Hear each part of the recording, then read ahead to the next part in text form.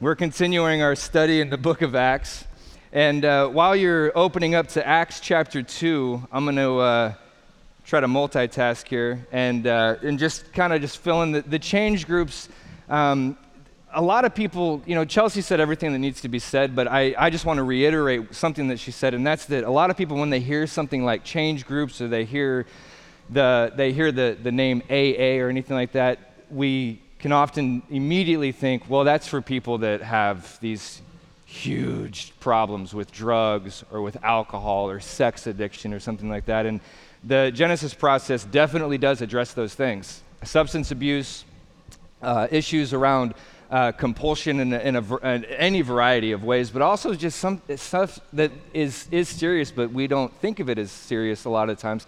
Stuff like anxiety, depression, anger. I mean, one of the most stable, linear thinking, intelligent, highest IQ dudes that I mean, somebody that I look at, I'm like, I want to be this. I mean, this guy actually had a lot to do with me becoming a pastor. He's like a guy that I admire in every realm. He's a loving father. He's a doting husband. He did a Genesis process because he had an issue with anger, and he was surprised at what he found when he did some digging there. It is a timely commitment. It's once a week you meet with a group of people, typically between 4 and 6 people. It's split up male, female, because it's just easier to be honest whenever you're with people of the same sex. And you meet for about an hour once a week. You can meet here at the church. There's other places that people meet, and it becomes a real tight-knit, intentional community of people. So if you want to facilitate something like that, if you've done the Genesis process before and you want to help a group of people work through that, email me. If you've never heard of it but it sounds cool, email me. We can meet in person. We can talk after tonight, whatever else. So please feel free to take advantage of that. So by now, you should be to Acts chapter 2. Don't hold your breath. I'm going to read a long portion of this text. I'm going to read from verse 14 to verse 36. So follow along with me as we dive into this. But Peter, taking his stand with the 11, raised his voice and declared to them, "Men of Judea and all who live in Jerusalem, let it be known to you and give heed to my words that these men are not drunk as you suppose, for it is the 3rd hour of the day. But this is what was spoken through the prophet Joel. And it shall be in the last days, God said, that I will pour out my spirit on all mankind, and your sons and your daughters shall prophesy, and your young men shall see visions, and your old men will dream dreams.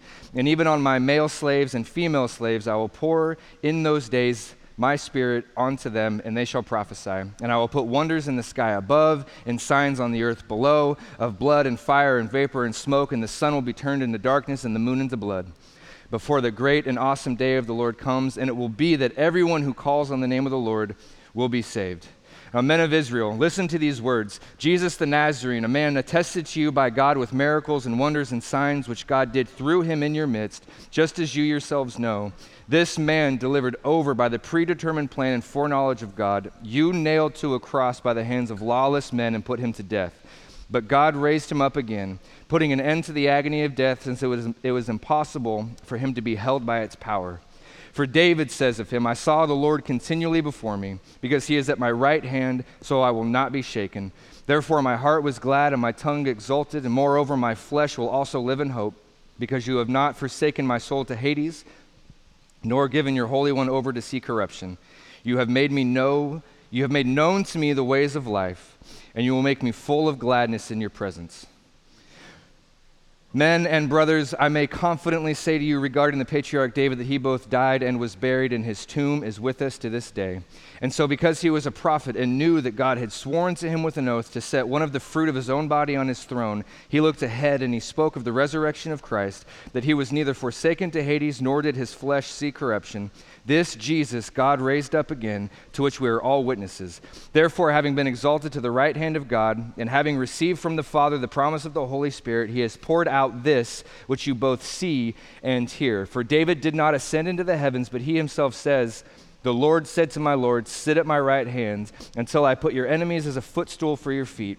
Therefore, let all the house of Israel know for certain that God has made him both Lord and Christ, this Jesus whom you have crucified. Bow with me for just one more second. Jesus, thank you for your word. Thank you for tonight. Lord, I pray that by your sovereignty and by your power and by your wisdom, you would speak to the people that are here tonight in the way that only you can, that you would use the broken intellect and the broken vocabulary of a guy like me to preach your word and only your word, and that I would keep my opinions and my preferences out of it. Lord, move us, teach us, speak to us. We are here to listen to you. We are here to learn from you. We love you. Thank you so much for this evening and all of the hands and feet that make it possible for us to meet here tonight. And it's in your name that we pray. Amen. So before I dive into the text, I want to show you guys something that relates to this text, and is one of my favorite things about Peter's first sermon here in Acts chapter 2, and it's this picture behind me. And maybe you've seen this before, maybe you're familiar with this and you know all about it, but in all likelihood you probably don't. The guys that put this together I'm not real familiar with, but the Bible has been identified and labeled as the world's first and most comprehensive hyperlinked book. And so what you're looking at here is a diagram that some people have put together. The white lines on the bottom is every verse in the Bible. All of those white lines are a verse in the Bible. And the length of the verses, or the length of the lines, is how many times that verse is referenced by another verse in Scripture. And so this arching rainbow here, if you start on the left-hand side, whatever verse that is on the very far left, those arching lines show you, if you follow them closely, all of the other verses that reference that first verse. And then the next verse is referenced all across the line. The next verse referenced all across the line. I don't know what this long one is in the middle, but whatever verse that is by far referenced more than any other verse in the Bible. And so the reason why I want to show you this, and Ryan, we can just leave that up here tonight because it's pretty cool. The reason why I want to show you this is because the best commentary on the Bible is the Bible itself. People, preachers, the apostles, Jesus, everything comes from the Scriptures. And if you go through the Bible from Genesis 1 all the way to the very end of Revelation, the Bible just turns over on itself. Everything refers to everything else. Every verse, every truth, every doctrine, every reality, every doxology, every life, every king, every slave, everyone, Jesus himself, everything is connected and all of it is linked together. And ultimately, everything is pointing to the person of our living Christ. And somebody took the time to put together, there's 67,000 plus cross-references in Scripture, 67,000. I don't know what kind of Adderall those people are taking, but good for them. 67,000 references. And this is a book that was written on 3 different continents with 40 different authors in 3 different languages. And still, it's perfectly in line with itself. And the reason why I bring this up to begin with is because what Peter is going to do is he's going to preach a sermon to many people from many different parts of the Mediterranean, as we looked at last week, all the way from Persia to Italy, Rome, down into Arabia, people coming from all over the Mediterranean into Jerusalem for the Feast of Pentecost. And he's telling them from the Scriptures that Jesus is the Messiah, Jesus is the Lord, and he uses the Bible to do so. And I like sermons like that. I like sermons that use the Bible. And so to begin here, just kind of reviewing what we talked about last week and catching up and getting onto the track that we're on tonight, what we've been studying, what we've been looking at, what we've been considering is this reversal of Babel. If you know the story of the Tower of Babel in Genesis chapter 11, it's human beings trying to take over the world, trying to dominate, trying to establish a name and a legend for themselves, trying to establish something that's really going to last, but it's in their own human power, their own human intellect, their own human skill level. You don't need to turn there. I'm just going to read to you parts of this story from Genesis 11 about the Tower of Babel. Now the whole earth had the same language and the same words, and it happened that as they journeyed east, they found a plain in the land of Shinar, and they settled there. And they said, "Come, let us build ourselves a city and a tower whose top will reach all the way into heaven, and let us make for ourselves a name, lest we be scattered over the face of the whole earth." But then Yahweh came down to see this city and the tower which was being built by the sons of men. And Yahweh said, "Behold, they are one people, and they have one language. And this is what they have begun to do. So now nothing which they propose to do will be impossible for them. So come, let us go down and confuse their language so that they will not understand one another's language. And as the story continues, the Lord miraculously confuses the language of all the workers, and they start to babble. It's the Tower of Babel. They start to speak languages that they don't understand, and it ceases their work. It's God's opposed authority over human domination, over human hubris and arrogance. And what we have here tonight is the reversal of that. We talked about this last week, the Feast of Pentecost. People came from all over the Mediterranean to Jerusalem for the feast, and it is there that God the Spirit came down, ignited the 120 people there, filled them with the power of the Holy Spirit to speak languages that they hadn't studied, and it blew the people around them away. They stood around looking, saying, how is it that these guys are just some dumb Galileans? That's what they say, but they're speaking they're speaking our language. How is this? What is going on here? How is this happening? And what we saw there was that everything was pointing back to the first fruits. Everything was pointing back to Jesus, the first fruit of life after death, the first fruits of resurrection. Jesus Christ is the first one. He's our brother. He's the one that stepped before us, went into the grave and came out, resurrected life, and never died again. Lazarus died again. The young boy who was the widow's son was raised from the dead. He died again. Jesus is the first fruits. He's the first one to raise from the dead, never to see the grave again, never to see corruption, never to be defiled by decay. He is the first fruits of the evidence of resurrected life.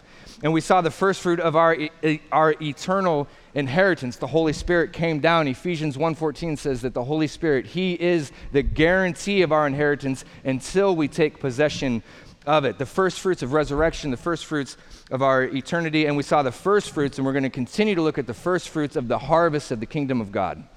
3,000 souls are going to be saved, thousands upon thousands. Some estimate somewhere right in around 500,000 people descend onto Jerusalem for the Feast of Pentecost. And as we're going to look at, I was thinking we were going to get to it tonight. I was kidding myself. Next week, we're going to see that there's actually 3,000 people saved in this one moment, and they go back to where they came from. So the 120 that were together in one place were filled with the Holy Spirit, spoke in tongues for the purpose of world evangelism, turns into 3,000 people just like that in one day. And we're going to continue to see that preaching takes a premium in the book of Acts. Chapter 2, right here, starting in verse 14 and following. Chapter 3, chapter 5, chapter 7, chapter 10, chapter 13, chapter 14 and 15 and 16 and 17, chapter 20, and chapter 28. We see people again and again and again and again preaching the word of God, and it starts right here with Peter. He stands up in verse 14 and he says, taking a stand with the 11, he raised his voice and declared to them, men of Judea, these men are not drunk as you suppose. It makes me wonder, your imagination can wander a little bit. These 120 people were all speaking different languages, and there had to be people in the crowd that heard the 120 speaking, and there was languages there that they didn't understand, and so their accusation was, these men are drunk. These men and women who are speaking to us are babbling out of drunkenness. And I love that Peter's defense is not, these are holy men of God, or it's a holy day of the week, or we're adults and we don't party, we don't drink, we're disciplined, we don't indulge. His defense is, it's 9 a.m. Peter and I grew up in different circles. 9 a.m. was no reason to not be drunk whenever I was in my 20s. But that's not the point. He's saying, listen, it's 9 o'clock in the morning. These are devout Jews. They're not drunk. In fact, he's going to tell us what's going on, and it's far more awe-inspiring than that. He says, these guys aren't drunk. But what's actually happening, verse 16, this is what was spoken through the prophet Joel. And he pulls a prophecy out from Joel. This is Joel 2, verses 28 through 32. It's a direct quote from that book. But what's even cooler is that there's multiple connections happening here. So we're in Acts chapter 2. This is the birth of the church. This is the first apostolic sermon. This is the first apostolic preacher, and he quotes from Joel, but Joel is connected to Numbers. In Numbers chapter 11, Moses is bummed, he's tired, he's frustrated, he's mad, and he comes to the Lord. The people are complaining once again, and he comes to Yahweh and he says, you know what, Lord, I can't do this. This is too many people for me. They're whining. I can't give them what they want. If this is my job, if this is really what you expect me to do, just kill me now. Just take me out of the game. And the Lord comes down and he has mercy on him, and Yahweh says to Moses, all right, here's what we're going to do. Some of the spirit that I've put on you, we're going to share it. we're going to get 70 of your guys. So pick 70 of your elders and bring them out to a tent, bring them out of the camp to a tent, and I will put some of the spirit that I have put on you, we'll put it on them, and you can delegate some of your authority. And Moses says, right on, that's a good plan. Let's do it. So what happens is they go out of the camp, they get into a tent, and the Spirit falls down, and authority comes upon these men. But there was 2 guys that were picked that didn't make it out of the camp into the tent, Eldad and Medad. So Eldad and Medad stay behind, and they start prophesying in the camp, and people in the camp start freaking out. They start thinking, what are these guys doing? We don't understand this. And one of the men actually gets upset, and his name's Joshua. He's Moses' assistant, if you will. He hears these 2 guys prophesying, and he comes and he rats on them. He gets in Moses' face, and he says, Moses, look, stop these 2. Eldad and Medad, they're prophesying in the camp. And then Joshua comes to Moses, a man from his youth, and he says, Moses, restrain them. Verse 29, Moses said to him, are you jealous for my sake? Joshua comes to Moses and says, these 2 guys are trying to get some of your fire, bro. Stop them from doing this. They're trying to sit on your seat. And Moses says, listen, man, don't be jealous for my sake. He says, this is a good thing. Moses said to him, are you jealous for my sake? Oh, would that all the people of Yahweh were prophets, and that Yahweh would put his spirit on them. And then Moses returned to the camp, him and the elders of Israel. Joshua comes to Moses and says, look, this is what's going on, man. And Moses said, man, that all the people of the Lord, all the people of Yahweh would be prophets. If the Spirit would fall on all of them, that would be awesome. And so the Spirit, or the prayer of Moses in Numbers chapter 11 becomes the prophecy of Joel, which becomes the power of the preaching of Peter in the book of Acts. That alliteration on P's was not intentional. But the prayer becomes a prophecy, becomes the power at Pentecost. All of it is connected. And so Peter's very intentional. He's not just picking willy-nilly something out of the Bible. He's saying, this is what's going on here. You guys are so close-minded and so obtuse that you don't see that these guys aren't drunk. That's an insult. That's pathetic. You're better than that. This is actually what's going on. And he pulls out of the Bible Joel chapter 2 and says, this is actually what's going on here. We're going to see probably a year from now in Acts chapter 18 and in chapter 19, there's 2 instances of Paul where he's speaking to the people of certain places, certain cultures, and it says that he was reasoning with them. Paul was reasoning with the people from the scriptures, trying to persuade the Greeks and the Jews that Jesus is the Christ. And this is what Peter is doing. He's taking something that's connected from Acts chapter 2 back into the Old Testament and saying, this is what's happening. He's persuading them from the scriptures that Jesus is the Christ. And so he goes on to say, verse 17, and it shall be in the last days, God says, that I will pour out my spirit on all mankind, and your sons and your daughters shall prophesy, your young men will see visions, your old men will dream dreams. What is this last days? In the last days, God says, the last days are all of the days since Jesus Christ was born and walked the earth and ministered. Hebrews chapter 1 says that long ago, at many times and in many ways, God spoke to us through the prophets, but in these last days, he has spoken to us through his Son. In the timeline of redemptive history, we are in the section that is the last days. It's a long section for us. It's so far been 2,000 plus years, but these are the last days. And this is part of what we call the now and not yet kingdom, which we're going to address again later. But this is a prophecy concerning the last days. My spirit will come on all mankind. Daughters and sons shall prophesy. There'll be visions. There'll be dreams. Verse 18, even on my male slaves and my female slaves. And I love this because one of the things that we learn from Pentecost, where the Holy Spirit comes down and people speak in all these different tongues, is that what God is communicating there is that his gospel is not just for one culture, not just for one tongue, not just for one people group or demographic or place in the world geographically. The gospel is for everybody, and even for every class. Every culture and every class, even male and female slaves. And I will pour out my spirit, and I will put wonders in the sky above and signs on the earth below, blood and fire and vapor and smoke. The sun will be turned to darkness and the moon to blood before the great and awesome day of the Lord comes. And it will be that everyone who calls on the name of the Lord shall be saved. These signs, the blood and the fire and the vapor and the smoke, this is part of the now and not yet kingdom. In Matthew 27, when Jesus was hanging on the cross, it says that from the 6th hour to the 9th hour, there was total darkness over the land. And there's some scholars and commentators that point to that, and they say Matthew 27, verse 49, that was one of these signs. That was one of the things happening in the sky that the Lord was communicating to us by, that this is the work in progress. And I think that that's probably true. Some historians, Josephus and others of his ilk, report that in AD 70, when Jerusalem was sacked by Rome and the temple was destroyed, that there was astrological things that happened that people saw and wrote down and documented and said, we saw these things in the sky happening. But I don't think that we're done yet. Now and not yet. Jesus came, the work of redemption is finished, but we're still working out the ramifications of that to this very day. And there will be a time when the world gets rolled up like a scroll. 2 Peter 3:10, Peter says, the day of the Lord will come in the night like a thief.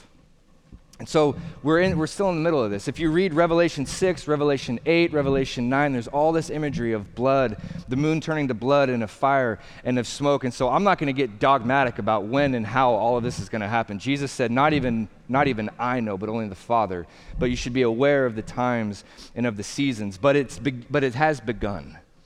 Jesus has gone to the cross. He died a real death. He had a real resurrection. There was real darkness over the land. The time has already begun. And so I would just say that I'm not going to sit here and try to figure out, you guys ever see that book, 86 Reasons Why the Lord's Coming Back in 1986? Well, then he rewrote it. 1988, he said 1988, 88 reasons he's coming in 1988, and then he republished a new one, said 89 reasons the Lord's coming in 1989. If he's still writing books, I'd actually be kind of curious. The guy's probably dead by now. But the point is that Paul says that today is the day of salvation. Let's not sit around and wait. The Lord will come back like a thief. You will not expect him. In verse 21, and it will be that everyone who calls on the name of the Lord will be saved. If you're here tonight, I've got to say this every time I preach. If you're here tonight, if you're anything like me, I sat in church for years assuming that I had it all figured out, assuming that I knew the Lord, assuming that I was fine. I could coast, I could be promiscuous, and I could do my drugs and buy my cocaine and not turn the other cheek if you were here this morning and just live a life of violence and smack talk and vitriol and malevolence and all the rest, and that God's grace would cover over me. Jesus commands that we repent. It's not a suggestion, it's not good advice, it's a command from the Lord to repent. And if you're here tonight and you're on the fence, the day of the Lord will come like a thief in the night. Don't ignore him. He's full of grace, he's full of patience, he's full of mercy, he's full of goodness, but eventually time will run out. Whoever calls on the name of the Lord will be saved. Verse 22. So Peter says, you guys know the scriptures. From Joel to Numbers, you guys see this is actually what's taking place here. Now let's get down to brass tacks. Men of Israel, listen to these words. Jesus the Nazarene, a man attested to you by God with miracles and wonders and signs which God did through him in your midst, just as you yourselves know. Now Peter is going to make it the claim that this prophecy of Joel and all of these things that are going on is directly linked to the Messiah himself, who the Jews had been waiting for, but Peter's going to say you missed him. And not only did you miss him, but you killed him directly. You saw him, you knew him, you looked him in the white of his eyes, and you put him to death. And he says he was attested by miracles and wonders and signs. And those three different words are used because they each three convey levels of the same idea. Miracles speak to the nature of what Jesus did supernaturally. Miracles are a supernatural act. Jesus did those. And they were wonders. What the miracles did is they caused people to wonder. They caused people to stop. They caused people to pay attention. They caused people to ask questions. In a few instances, it actually caused legitimate, saving, repentant faith in the Lord. And the signs, miracles, wonders, and signs, that was the purpose. The miracle's purpose was to be a sign, to signify that this is the Lord's Messiah. He's able to do these things not because he's a shaman, not because he's some prophet who's microdosing LSD or whatever else. He is the Lord who's come to save. He's the Lord who's come to teach. By the way, this is a total side note. Did you guys hear that there's a storefront downtown that is illegally selling psychedelic mushrooms? And just no one's doing anything about it? Oh, if I was 10 years younger. That's not good. Don't go there. Don't do I just can't believe they're getting away with it. Anyways, the police are busy, I guess. They got defunded or something. But I just heard about that. I'm kind of shocked. Kids these days will just never know. The signs are to signify who Jesus is. The signs in themselves, and I'm going to just keep hitting this as we go through the book of Acts, because we're going to see all sorts of radical miracles in the book of Acts. And there's that question, there's PhD pastors who say the signs have ceased, miracles have ceased, tongues have ceased, prophecy has ceased. They died with the apostles. And there's other PhD pastors who say, no, they haven't. I believe that they have not. I do not believe that you can get that from the scriptures. But I will say this, if you see a miracle, if you see a sign, if you hear someone speak in tongues legitimately, and there's an interpretation for that the sign's not the point. The sign is meant to signify something beyond it. If you're driving through Texas and you see a sign that says Lubbock 20 miles away, you don't stop at that sign and say, I'm in Lubbock, Texas. That sign is there to tell you that there's something beyond it. And the miraculous signs were meant, Peter says, attested. Jesus Christ was attested. He was a man attested to you by God with these miracles and wonders and signs which God did through him. The signs were cool, but they were not the most important thing. They were meant to signify who Jesus is.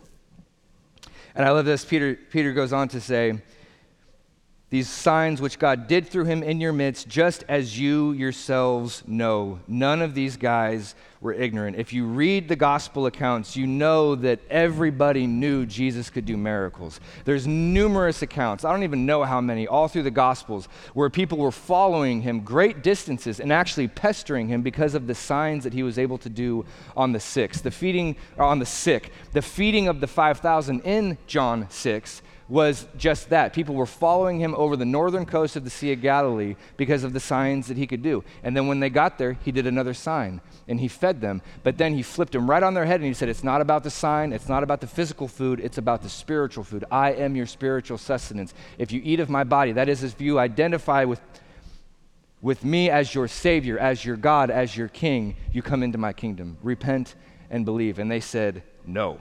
Most of them said, no. The signs are meant to signify, Peter says, and you know this. Jesus even tried to reason with them. Jesus even tried to tell people in John chapter 10, he's in this back and forth with the Pharisees. It happens a lot in the Gospels. And Jesus said some radical stuff. Jesus said things that if he's not telling the truth, we should do away with him. He said, I saw Satan fall like lightning from the sky. He said, if you don't believe that I am, you will die in your sin. He said in John 8, before Abraham was, I am. He was claiming the tetragrammaton. He was claiming the name Yahweh, God, from Exodus 3. He was saying, I am Yahweh, and they picked up stones to throw at him. These radical things that he said, he also backed them up with these miraculous powers. And in John 10, he says to the Pharisees, he says, listen, you guys search the Old Testament scriptures because you believe in them that there is salvation, but they are the ones that testify about me, and you refuse to believe in me. But believe at least, if you don't believe me for my words, believe at least the miracles. At least believe that there's something to what I'm saying by what I'm able to do. But they rejected him again and again. And Peter is saying, y'all saw it. You all know it. You can't deny it. It was just 50 so days prior that they had put him on a cross. This was fresh in their memories. So this man delivered over by the predetermined plan and foreknowledge of God, this one who is attested by miracles and wonders and signs that God did through him, you delivered over to be killed. You put on a cross. You killed by the hands of lawless men. You put him to death. Verse 23. There's so much here. This, don't throw anything at me. This tickles my inner Calvinist a little bit. I'm not a diehard Calvinist, but there's something to it. What Peter's saying here is that Jesus was not a victim. You see Jesus on the cross, you see him bloody, you see him dying. He was not weak. He was not feeble. He was not out of control. He was not being victimized. He was a willing and an informed volunteer all the way to before the world even began, to eternity past, where we have no ability to compute.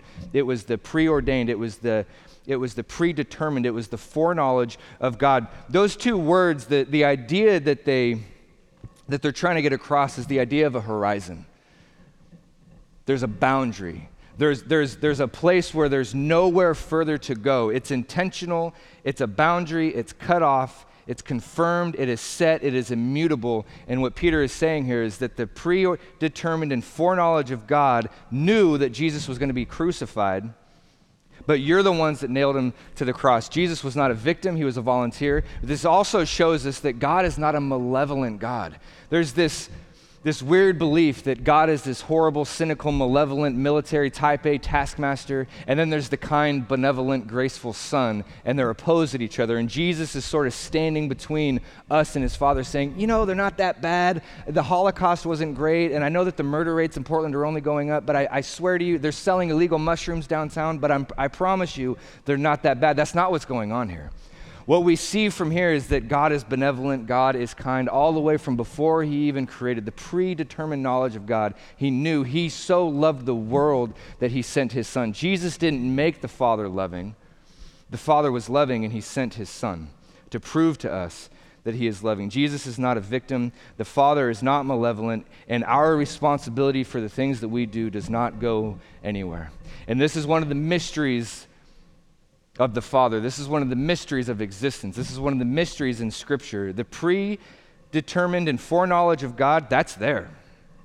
But Judas was not an automaton. He wasn't a robot. The Romans were not robots. The Jewish people were not robots. The ones who laid down their clothing and said, "Hail, King of the Jews, the Son of David, blessed is the one who comes in the name of the Lord." Those very same ones who a few days later cried out, "Let his blood be on our heads and on the heads of our children," they wanted to do that. They were not forced. They were not coerced. Somehow in his sovereignty and his wisdom, the Lord uses the very actions of human beings to bring about his very purposes. Judas was responsible. These people were responsible. How does God make something happen, but we in our own freedom do it? I don't know. And if you study the Bible at all, if you study the Scriptures at all, you read some really weird stuff when people try to take the mind of God and fit it into our finite brains. May I suggest that we just take it on faith that God is bigger than us, that when Isaiah says that his thoughts are higher than our thoughts, that his ways are higher than our ways, that we just bow the knee and say amen. Jesus said in John 6 that no one comes to me unless the Father draws them. There has to be a supernatural drawing. There has to be an awakening in our hearts for us to desire Jesus. That's what the Bible says.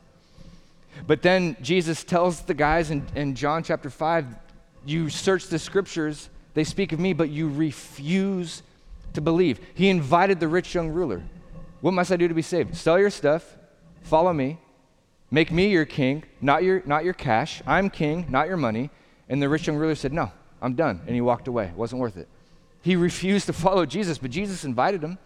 So there's this mystery of human decision, human choice, human free will, and God's sovereignty. You killed him, but it was always the plan for it to go down. And Peter said the same thing in chapter 4 while he's preaching, and he's preaching and he's praying, and he says, "Truly there is in this city gathered together against your holy servant Jesus, whom you anointed, both Herod, Pontius Pilate, the Gentiles, and the people of Israel." So we have individuals. We have Herod, Pontius Pilate, and then the masses, the people of Israel and the Gentiles, to do whatever your hand and your purpose predestined to occur. Friends, be honest, I don't know how that works out. But Peter is saying this was the predetermined plan. God in his love set his will to send his son to save us from our sins, and yet you're the guys that put him on the cross. But let's not forget that even there, these people that cried out for Jesus' blood, 3,000 of them are about to be saved. Even when Jesus was on the cross, he said, "Forgive them, they know not what they do." He wasn't kidding. Even them, even that level of sin, even that level of rejection, Jesus is still saying, come. You put him on the cross, but you can still believe in the gospel. You delivered them into the hands of lawless men. They didn't know what they were doing. They were ignorant of the Scriptures. They didn't understand what was going on, even though they read the Scriptures regularly. Chapter 13 of Acts, verse 27 says, "Those who live in Jerusalem and their rulers did not recognize him or understand the utterance of the prophets." They did not recognize Jesus. They did not understand the Old Testament, even though the prophets are read every single Sabbath, but they fulfilled the prophets by condemning him. They acted in ignorance. They misunderstood. They had Daniel chapter 7, the Son of Man ascending up to the throne next to the Ancient of Days. They had Deuteronomy 18, the prophet that will come who's like Moses but greater. But then they had Isaiah 53, the suffering servant text. And how is the Messiah the one that's going to raise up unto the throne, but he's smitten and he's whipped for our transgressions and he's unattractive, and they didn't have it all put together. And then unbeknownst to them, they fulfilled that very rejection and made possible that resurrection and ascension by condemning him. They didn't understand. Deuteronomy 21 says, "Cursed is everyone who hangs on a tree." So to get a Jewish person to believe 2,000 plus years ago that dead guy hanging on a tree is the Messiah was a hard sell. But may I encourage you that however your life looks, Jesus hanging on the cross dead looked worse. You might have evidence, you might have reason intellectually and experientially to say, God's abandoned me, he's not working, he's ignoring me, or he's not paying attention, or something. May I suggest that there's something you don't understand. Anybody could have looked at Jesus' dead body on the cross and said, well, nice try, but that was a failure. And they did. The two guys on the road to Emmaus, they thought it was over. Mary showed up to Jesus' tomb with spices because she was expecting to find a dead Christ, not a living Christ. May I encourage you, friends, Jesus is working, Jesus is active. No matter how it looks from our perspective, no matter how it looks from our side, there is something there to learn. There's something there. There's a reason there to worship. And I learned this experientially whenever I sat there by my father's bedside as he died. His breathing got less and less and less in the hospital. But you know what was so, I've said this before, you know what was so amazing about my father's death? I heard a pastor say this, and I'm going to steal it and just use it for the rest of my life. This pastor said, sometimes God is glorified by the sick becoming well. And my dad was sick. But oftentimes, even more oftentimes, God is glorified by his saints dying well. And my dad died well. My dad died with a glimmer in his eye. He had the hope of heaven before him. And when he took his last breath, our entire family knew Dad's in heaven. The cancer is gone. He's eating coffee cake. He's drinking his smoothies. He's going on his hikes. Everything that he ever did on Mount Hood, it's a snot rocket compared to what's in heaven. Dad is good. And we there in that room, we worshiped when he died because we knew that Jesus is good. So whatever you're going through, I can't pretend to know what it is, and it's not that you shouldn't express it, you shouldn't feel it, you shouldn't ignore it, but don't let the devil convince you that whatever it is that you're going through is proof and evidence and empirical fact that God has abandoned you. That's a lie from hell. So don't believe that. Repent and believe that Jesus is working. And come and find prayer. Come and find community. Show up here at 6. Be a part of people. Air it out. The Bible says that in the abundance of counsel there is safety. Come and we'll mourn with those who mourn. We rejoice with those who rejoice. Come and be a part of the body of the church if you're in pain. Come and be with us. I got to move on. But, verse 24, you killed him, you nailed him to a cross, but, verse 24, God raised him from the dead, putting an end to the agony of death, since it was impossible for him to be held in its power. He was raised from the dead. You handed him over, you killed him, but God raised him up. Jesus was attested by his miracles, most notably his resurrection. He was overqualified for death. Satan had nothing on him. The punishment of death did not apply to Jesus Christ. In John chapter 14, Jesus, right before he takes off, right before he gets crucified, it's his last night with his disciples, and he says to them, the ruler of this world is coming, but he has nothing on me. And part of what he meant by that is that Jesus had never sinned in word, thought, or deed. All the Old Testament ceremonial law, civil law, moral law, Jesus did it perfectly. So whenever he died, Satan couldn't look at Jesus and say, here's your record, you're mine forever. There was nothing that he had. And that invincibility, that victory, that perfect life, that perfect righteousness, which is God the Father's standard to enter his heaven, is given to us as a gift. We don't earn it. We strive and we try and we do right and we fail. And then if you're on a works righteousness mentality, that's got to be terrifying, because are you doing good enough or are you not? God's standard is absolute perfection forever. James says if you keep the whole law but fail in one point, you've failed the whole thing. In in the life, in the blood, in the resurrection of Jesus Christ, that first fruit, that resurrection from the dead, that life that's invincible, that life that cannot be held by the power of death, that's the life that he gives you. It's not only a length of life, it's a quality of life. It's eternal and it's perfect, and it's only available in him. It's only available by faith in him. He died, he raised from the dead because death could not hold him. It was impossible for death to hold on to him. 1 Corinthians 15:55 says, when the perishable puts on the imperishable and the mortal puts on the immortal, then shall come to pass what is written, death is swallowed up in victory. That's Isaiah 25:8. Death is swallowed up in victory. O death, where is your victory? O death, where is your sting? The sting of death is sin. The power of sin is the law. But thanks be to God who gives us the victory through our Lord Jesus Christ. The ascension. We talked about this last week. When Jesus ascended into heaven, it was promises being fulfilled, it was prophecy being fulfilled, and it was a preview of the life that we have to look forward to, come what may here. His ascension is every reason for hope. His ascension is every reason for peace and for stillness, because whatever storms ail us here, it's just adding to the glory that's to come. 2 Corinthians chapter 4. We don't look to the things that are seen but unseen. What is seen is temporary. What is unseen is eternal. This light and momentary affliction is actively preparing for us a weight of glory beyond all comprehension. If you're tired, if you're alone, if you're unseen, if you're working your fingers to the bone, if you're depressed, if you're anxiety-ridden and nobody is either paying attention or you're not letting people in or people just don't know and you're trying to white-knuckle it and you're trying to get by it and you're suffering, come into the light, confess, be a part of the body, and those things that are ailing you, those things that are hurting you are not for nothing. They're actively preparing a weight of glory beyond all comparison. Jesus said that the righteous will shine like the sun in the kingdom of the Father. That is a promise to you if you are a Christian. And it's fuel to endure this life here and now that the world cannot take away. If you're buried alive, Jesus is there with you. That promise is still there. Can't earn it. There's no merit. It's a gift by faith through grace. Jesus was raised up. God raised him up. Verse 25. I got to start closing out or we're going to be here all night.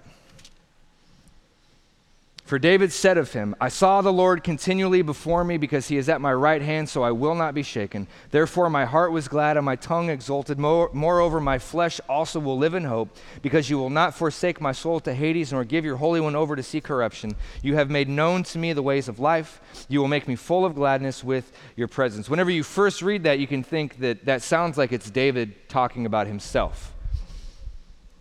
I saw the Lord continually before me. He is at my right hand. My heart was glad. My flesh will live in hope. But notice verse 25, it says that David says this of him. This is David predicting in the Psalms the resurrection of Jesus Christ. This is Psalm 16, verses 8 through 11. This is David predicting that Jesus would raise from the dead. Verse 27. You will not forsake my soul to Hades, nor will your Holy One see corruption. When talking about David, Paul in Acts chapter 13 says of him, he pulls from this sermon, and he says in Acts chapter 13, for David, after he had served the purpose of God in his own generation, he fell asleep and he was laid among his fathers and saw corruption. But he whom God raised did not see corruption, did not see decay, did not see atrophy. Jesus was raised. He was not left in the grave. He rose from the grave. He didn't start to stink. He didn't start to rot. His body did not see corruption. David, on the other hand, most certainly did see corruption. He did decompose. Verse 29, men and brothers, I may confidently say to you regarding the patriarch David that he both died and was buried, and his tomb is with us to this very day. And so because he was a prophet and he knew that God had sworn to him with an oath to set one of the fruit of his own body on his throne, he looked ahead and spoke of the resurrection of Christ, that he was neither forsaken to Hades, nor did his flesh see corruption. David was a prophet. David was one of the Old Testament prophets that was inquiring what time the Spirit of Christ was predicting the sufferings of Christ, 1 Peter 1:11. And as a prophet, writing the Old Testament, he wrote of the resurrection of Jesus Christ that we have in Acts and through all the rest of the teaching in the letters through the New Testament, all of them connected. The Psalms are connected to David, are connected to Jesus, are connected to Joel, is connected to Numbers, all of it, the Bible woven together in perfect harmony. David was one of these prophets, and he was promised that one of his own seed, someone from his own bloodline, would be on his throne. In Psalms 132, the Lord promises this with an oath. Psalms 132, 11 and 12 says this: Yahweh has sworn to David a truth from which he will not turn back. Listen closely to this. Of the fruit of your body I will set upon your own throne if, notice that, if your sons keep my covenant and my testimony which I will teach them, and their sons also shall sit upon your throne forever. David and Jesus. Jesus is from the line of David. He's not only from the line of Israel. He's not only a Jew. He's directly linked through blood in the genealogy to King David. He's from a regal and from a kingly bloodline. And whenever in Matthew's gospel, starting right off, there's this long genealogy, and it's easy to skip because it's boring and you can't pronounce the names and we don't know why it's there and we don't have any context for it, so we skip over it. I do it too. But that genealogy directly links Jesus to King David. David, Abraham, Isaac, and Jacob. All three of them, the patriarchs and David himself, because Jesus was not only being linked to the Jewish people, Jewish history, Jewish heritage, but also to David himself, because it was promised to David from God that the Messiah would come through his bloodline. In the very first words of Matthew's gospel, he says, "It is so." Once again, this thing comes to mind. Everything is connected. But notice that he says, if. He says, if your sons keep my covenant, if they keep my commandments, if they keep my testimony. This promise to David occurred in 2 Samuel chapter 7. And when Jesus was born, being in the genealogy, in the line of David, all of it perfectly preordained and foreknown by God the Father, Luke 1:32, someone prays over Jesus and says, he will be great and will be called the Son of the Most High, and the Lord will give to him the throne of David his father, and he will reign over the house of Jacob forever, and in his kingdom there will be no end. That is going to happen. It is fulfilled in Jesus Christ himself, and that if in Psalms 132 is fulfilled in Jesus Christ so that you and I don't have to wear the weight of it. That if goes away because it was fulfilled by Jesus himself. In Matthew chapter 5, in the Sermon on the Mount, Jesus said, do not think that I have come to abolish the law. I have not come to abolish the law. I have come to fulfill it. The if is no longer necessary. Because our righteousness, our perfection, if we obey the covenants, if we obey the testimony, if we obey the commands and the rules, they have been obeyed perfectly in Christ, and we get his record. That is salvation. We get his perfect record. Colossians chapter 1, and now we are holy and blameless and above reproach. It's an amazing miracle. And so verse 31, he looked ahead to the resurrection of Christ. Verse 32, this Jesus God raised up.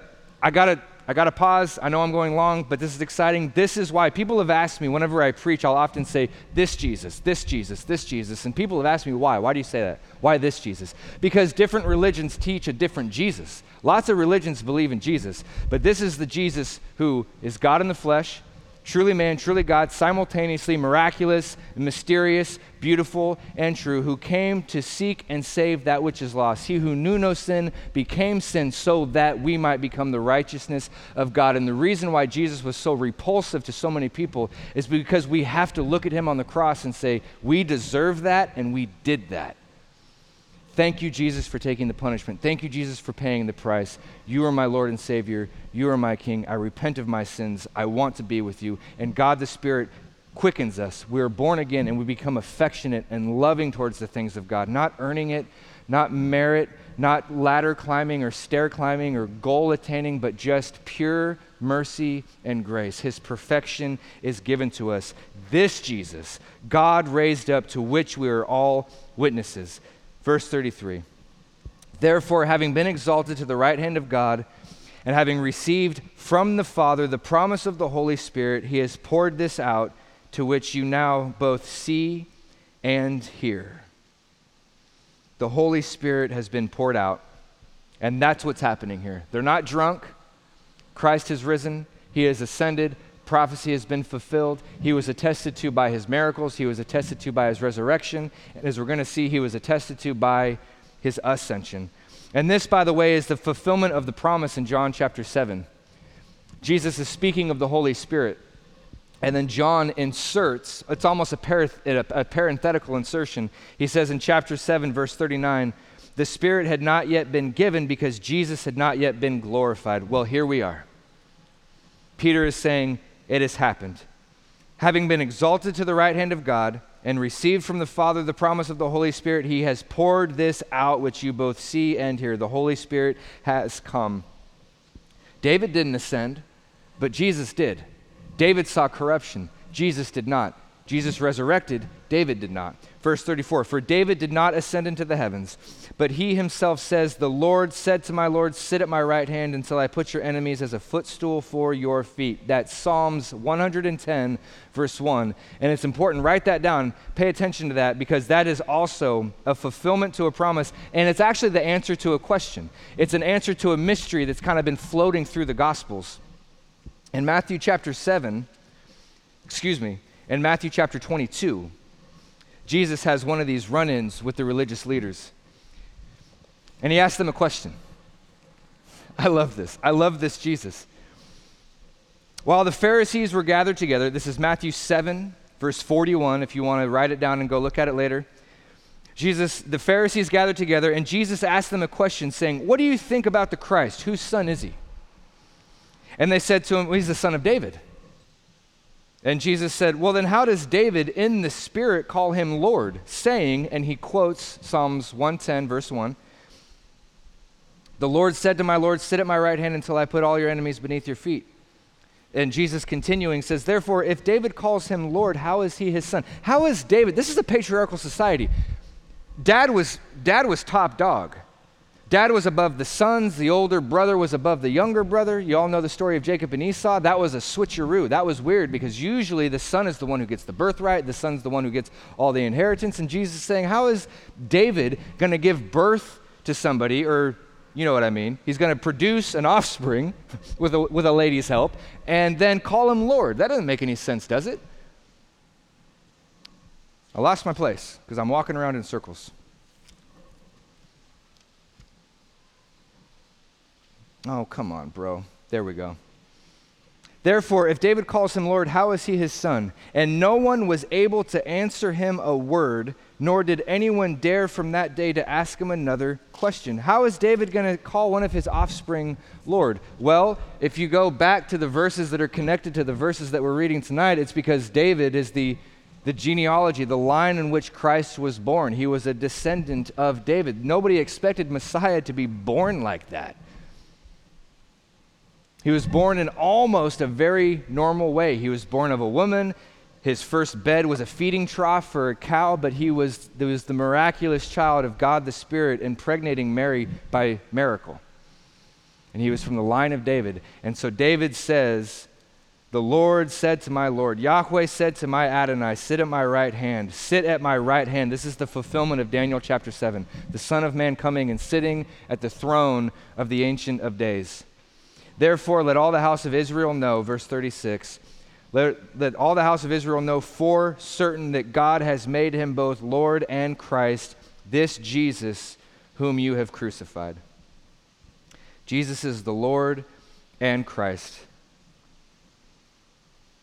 And Peter makes the Father the doer and the approver and the verifier all the way through this sermon. Notice this, whenever we pick them out one by one.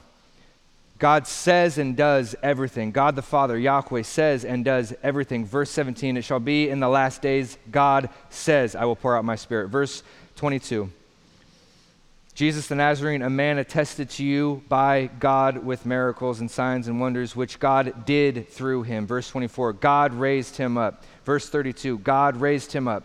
Verse 36, God has made him both Lord and Christ. Verse 21, when I ask the question, it will be that everyone who calls on the name of the Lord shall be saved. Who is the Lord? Verse 36. God has made him both Lord and Christ, this Jesus whom you have crucified.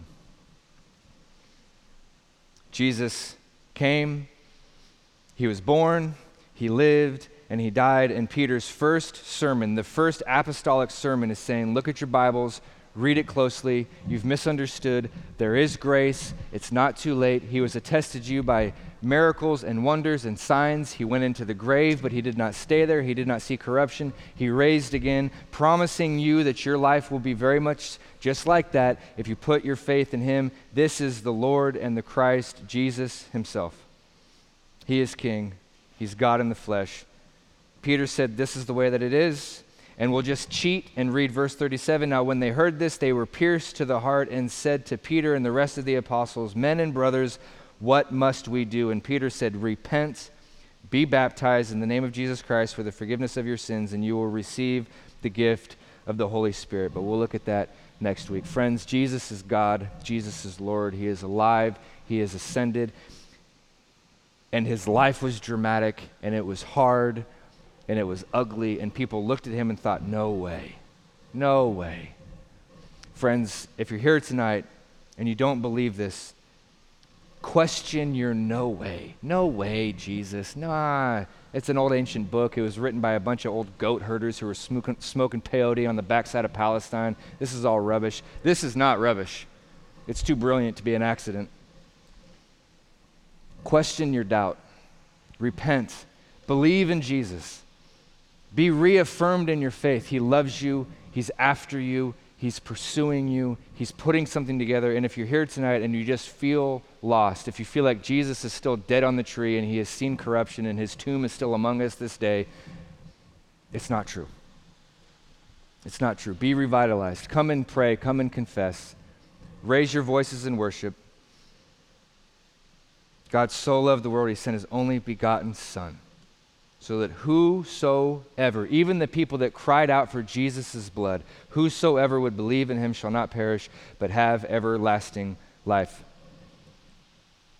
That's amazing. That's a good God. Jesus is awesome. Amen? Amen.